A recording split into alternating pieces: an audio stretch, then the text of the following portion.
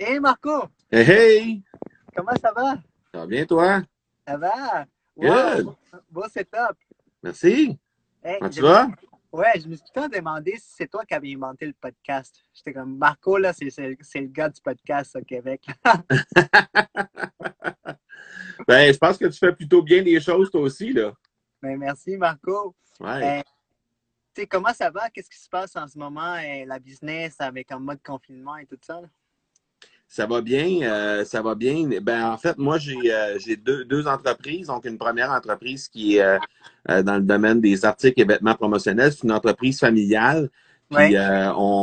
normalement, on fabrique des vêtements, on fabrique des articles promo pour les entreprises. Fait qu'évidemment, on a été arrêté par la crise là, qui sévit depuis la mi-mars. Ouais. Mais on s'est retourné de bord quand même assez rapidement. Puis finalement, ben, on a commencé à produire des masques, des vêtements médicaux, des choses comme ça, ce qui nous a permis de réembaucher tout le monde. Fait que là, on est à pleine capacité depuis la semaine dernière.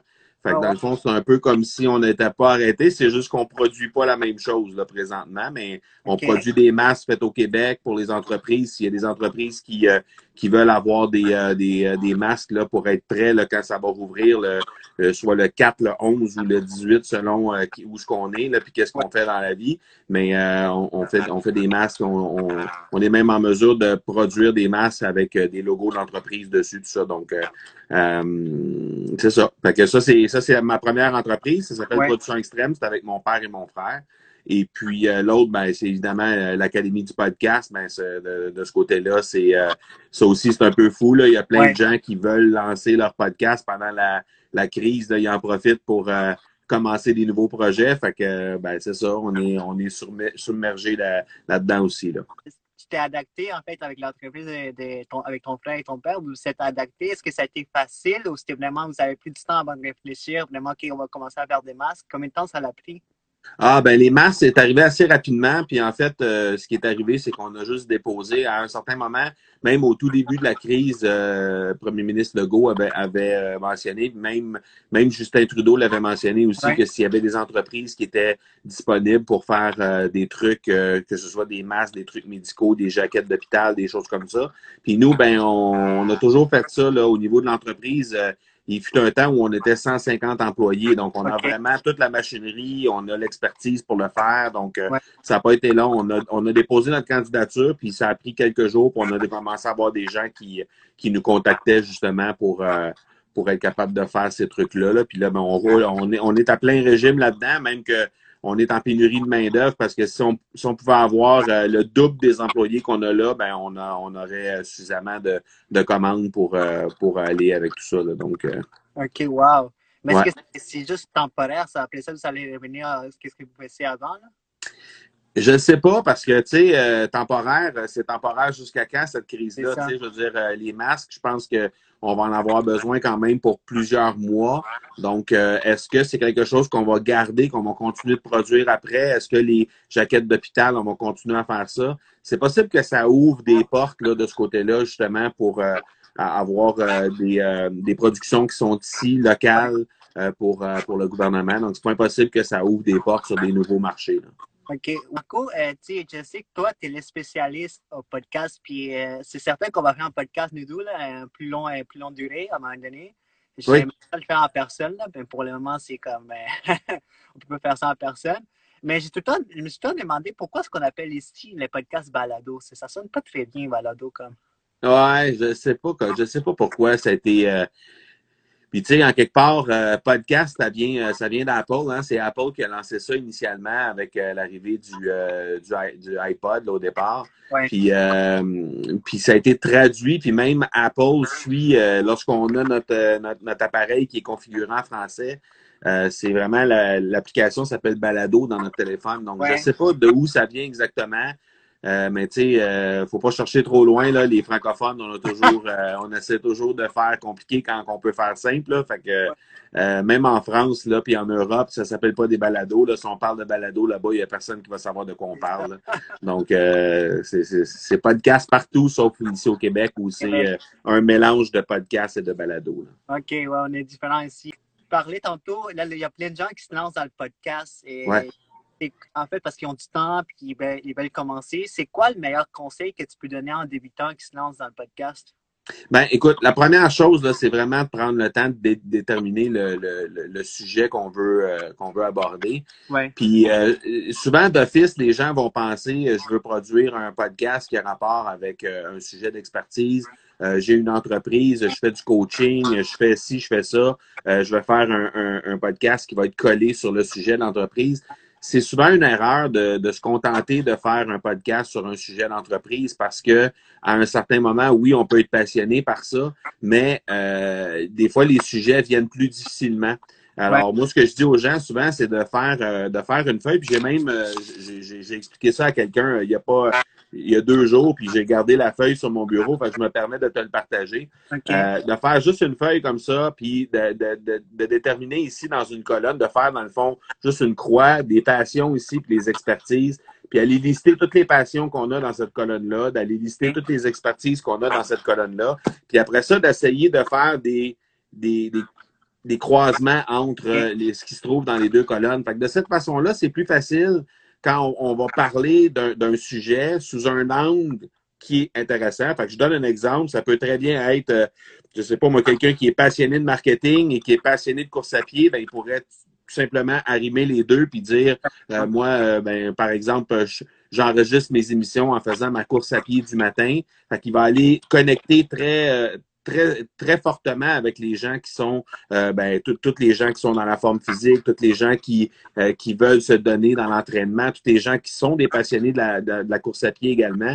Fait qu'ils vont vraiment connecter énormément avec cette personne-là. Puis lui, ben, ça va lui permettre peut-être d'amener des sujets et des angles de sujets qui peuvent être intéressants là, par la suite là, parce qu'il y a une passion derrière ça. Fait que ça, c'est la première chose que je dis aux gens, vraiment d'essayer de trouver un sujet et un angle de sujet qui correspond à des passions et à des expertises à la fois.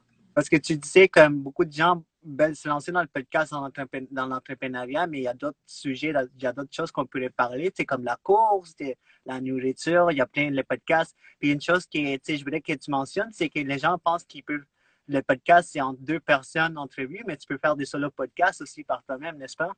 Ah ben oui, ben moi, moi j'anime 2 podcasts. Le premier, c'est l'Accélérateur, qui est un podcast qui est rendu à 270 épisodes au moment où on se parle. J'anime aussi l'Académie du podcast, qui est un podcast qui est directement axé sur le podcasting. On est, je pense, à 91 ou autour de 90 épisodes au moment où on se parle. Ouais. Et puis, ben, j'alterne des entrevues et des épisodes solo au fur et à mesure que, donc, ça peut être, je peux avoir 2 épisodes solo consécutifs, je peux avoir des entrevues, j'ai déjà fait des tables rondes. Donc, il y a plein de formats différents qui peuvent être intéressants. Il peut y avoir de la co-animation aussi dans certains cas qui peuvent être intéressants. Donc, oui, il y a plusieurs formats de possibles là, avec le podcast. Oui, mais merci Nadia Lo Consult, très belle expertise, mais qui dit, mais merci. Merci beaucoup, oui, merci. C'est sûrement Marco qui s'est dirigé, là. Merci. Il y a peut-être un podcast qui va s'appeler Entreprise Prospère. Mais c'est une bonne idée. Ouais. Ben oui, tout à fait. Puis je t'invite à jeter un coup d'œil là-dessus puis à regarder, par exemple, comment tu pourrais amener un angle de passion autour de ça. Parce que oui, des fois, on a l'impression qu'on est passionné par notre entreprise, mais c'est plus une expertise, c'est plus quelque chose qu'on fait dans notre vie professionnelle. Puis même si on aime beaucoup ça, mais si on réussit à amener un angle passionnel autour de ça, mais qui vient de notre vie personnelle, des fois, c'est plus facile après de traiter le sujet, puis ça nous rend unique aussi, là, parce que c'est sûr que si on arrime les deux, ben il y a peu de chances qu'il y ait des gens qui aient une passion comme nous et qui aient l'expertise professionnelle qui sont arrimés ensemble. Là. Donc, le fait de jumeler ces choses-là, ça rend le podcast tout à fait unique. Là. Exactement. Puis toi, Marco, qu'est-ce qui t'a poussé dans le podcast? Pourquoi tu t'es décidé de te lancer là-dedans? Ben, moi, en 2010, j'ai revu un vieil ami avec qui je suis allé à l'école. Et puis j'ai joué au hockey avec lui aussi. Puis on s'était perdu de vue pendant une bonne dizaine d'années. Puis on s'est revus dans un resto pour un get-together, là, une soirée retrouvaille avec les anciens joueurs de hockey de l'équipe. Puis à ce moment-là, il m'avait dit, Marco, moi je fais du podcast. Là, à ce moment-là, je connaissais pas ça du tout. Et lui, c'est un des premiers à faire du podcasting d'affaires au Québec. Okay. Et puis à l'époque, j'ai découvert le podcasting avec ça.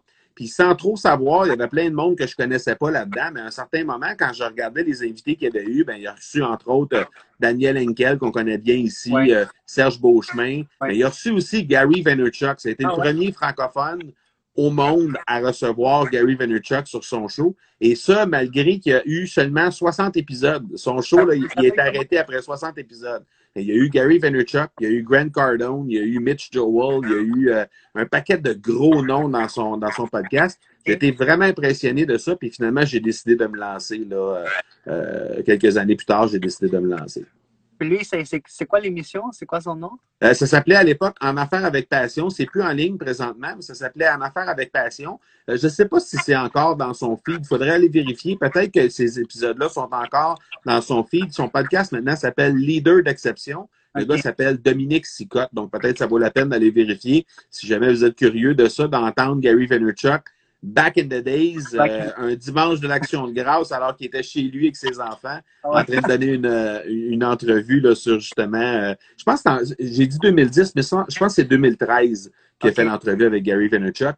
Mais bref, allez jeter un coup d'œil là-dessus. Dominique Scott, si vous faites une recherche dans n'importe quelle plateforme de diffusion de podcast, vous allez certainement pouvoir trouver le leader d'exception. Et si vous allez complètement en bas du feed, il y a des chances que vous allez trouver ces épisodes-là.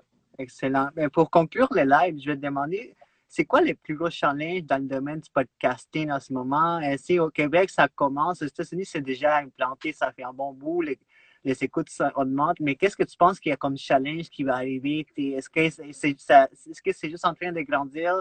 Est-ce que ça continue à grandir ou est-ce qu'il va y avoir il y a certains challenges que tu vois, toi? Ben, c'est sûr que c'est appelé à grandir. Là. On est au début du podcasting francophone. On est vraiment au tout début. C'est appelé à grandir. Ce qu'on voit qui se passe aux États-Unis avec le podcasting, ça veut dire que chez nous, ça va se passer. Ça va être vraiment très gros. C'est la prochaine grosse révélation. Puis, tu sais, je suis pas seul à dire ça. Puis, je veux pas avoir l'air de prêcher pour ma paroisse, mais tu sais, quand des gars comme Gary Vaynerchuk disent qu'aujourd'hui, the next big thing, c'est LinkedIn, puis c'est TikTok, Ouais, LinkedIn sur les réseaux sociaux et c'est le podcasting. C'est parce ouais, qu'à un certain moment, il y a un peu de vrai là-dedans aussi. Là. Donc, tu sais, il y a beaucoup de grands marketeurs qui mentionnent ça. Et ben c'est ça. Donc, le plus gros challenge, en fait, j'en vois deux. Le premier, c'est de penser que on a simplement à dire on va s'acheter un micro, puis on commence à parler dedans, puis on a un podcast. Tu sais, ouais. c'est comme de penser que de faire un blog, il suffit de s'ouvrir un site web puis de commencer à écrire, puis qu'on va avoir un blog qui va fonctionner. On sait que c'est pas comme ça que ça fonctionne. On sait qu'il y a un blog sur je sais pas combien de milliers de blogs qui fonctionnent bien puis qui sont Exactement. vraiment bien référencés. C'est exactement la même chose avec les podcasts. La raison est simple, c'est que ça prend une structure derrière. Ça prend vraiment, faut y aller étape par étape, il faut bâtir ça de la bonne façon. Fait que Ouais. ça, c'est le premier challenge. Le deuxième, je dirais, c'est vraiment la discipline puis la constance. Il y a beaucoup de podcasts. En fait, il y a 80% des podcasts qui abandonnent avant le 7e épisode. Ouais. Donc, ça veut dire que les podcasts se lancent, mais pas de constance, pas de structure. On arrive. Et moi-même, c'était ça. Là. Quand j'ai lancé mon podcast, le premier podcast que j'ai lancé, c'était en 2014. Ouais. Et je me suis rendu à 5 épisodes. Après ça, j'ai abandonné. Puis j'ai relancé tout ça en 2017 par la suite avec une bonne structure derrière. Je suis allé me renseigner, j'ai trouvé des bonnes ressources là-dessus. Et depuis ce temps-là, ben, c'est un épisode minimum un épisode par semaine. Dans Et- certains cas, là, à certaines époques, c'était 2 ou 3, mais c'était minimum un épisode par semaine. Puis c'est comme ça. Fait que la constance, ça fait vraiment. Faut faire preuve de discipline. C'est comme un blog. Si on on publie un article. De temps en temps, une fois par mois, une fois par 2 mois, ça fonctionne pas. Faut être constant. C'est exactement la même chose avec le podcast. Mais qu'est-ce que tu penses? Pourquoi est-ce que le monde s'arrête à 5 épisodes? Qu'est-ce qu'ils voient? C'est-tu parce que ça leur tente plus? C'est juste ils pensent ils ont pas assez le nombre d'écoutes, c'est pas assez. C'est pourquoi est-ce que 5, 7? Tu sais, pourquoi Ben, ouais. c'est un peu un mélange de tout ça. Je te dirais, Hugo, c'est facile. Tu sais, les gens, c'est sûr que les gens, ils voient les vues sur iTunes, plusieurs centaines, plusieurs milliers de vues dès le départ, peut-être. Mais tu sais, une vue sur iTunes, c'est 3 secondes, 4 secondes. Je sais pas Ouais. c'est rendu à quoi la statistique, mais tu sais, c'est très éphémère pour avoir une vue. La majorité des gens vont juste passer sur iTunes. ce que je remarque, c'est que sur le podcast, les gens qui sont là et qui écoutent, c'est vraiment des gens qui sont captifs de ton podcast. Ouais. D'ailleurs, la preuve, c'est que dans les statistiques, le nombre de minutes moyennes d'écoute d'un podcast, c'est 32 minutes. Alors que sur iTunes, sur n'importe quel média social, sur les lives, ces choses-là, on parle de 4 minutes, 5 minutes maximum en temps moyen.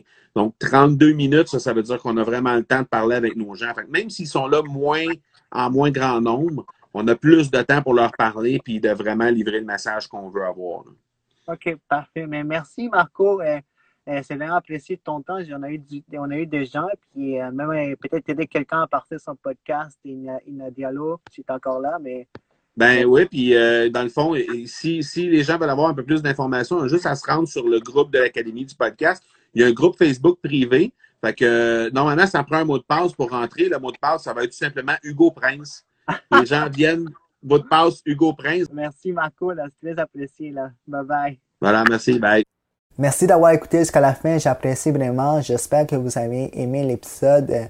Ça serait vraiment, vraiment apprécié si vous notez ou laissez des commentaires par rapport au podcast sur Apple Podcast, Google Podcast ou Spotify. En fait, ça va permettre de faire grandir le podcast et de l'amener au plus de gens possible. Ça serait vraiment apprécié. Puis nous, on se revoit à la prochaine émission. Merci.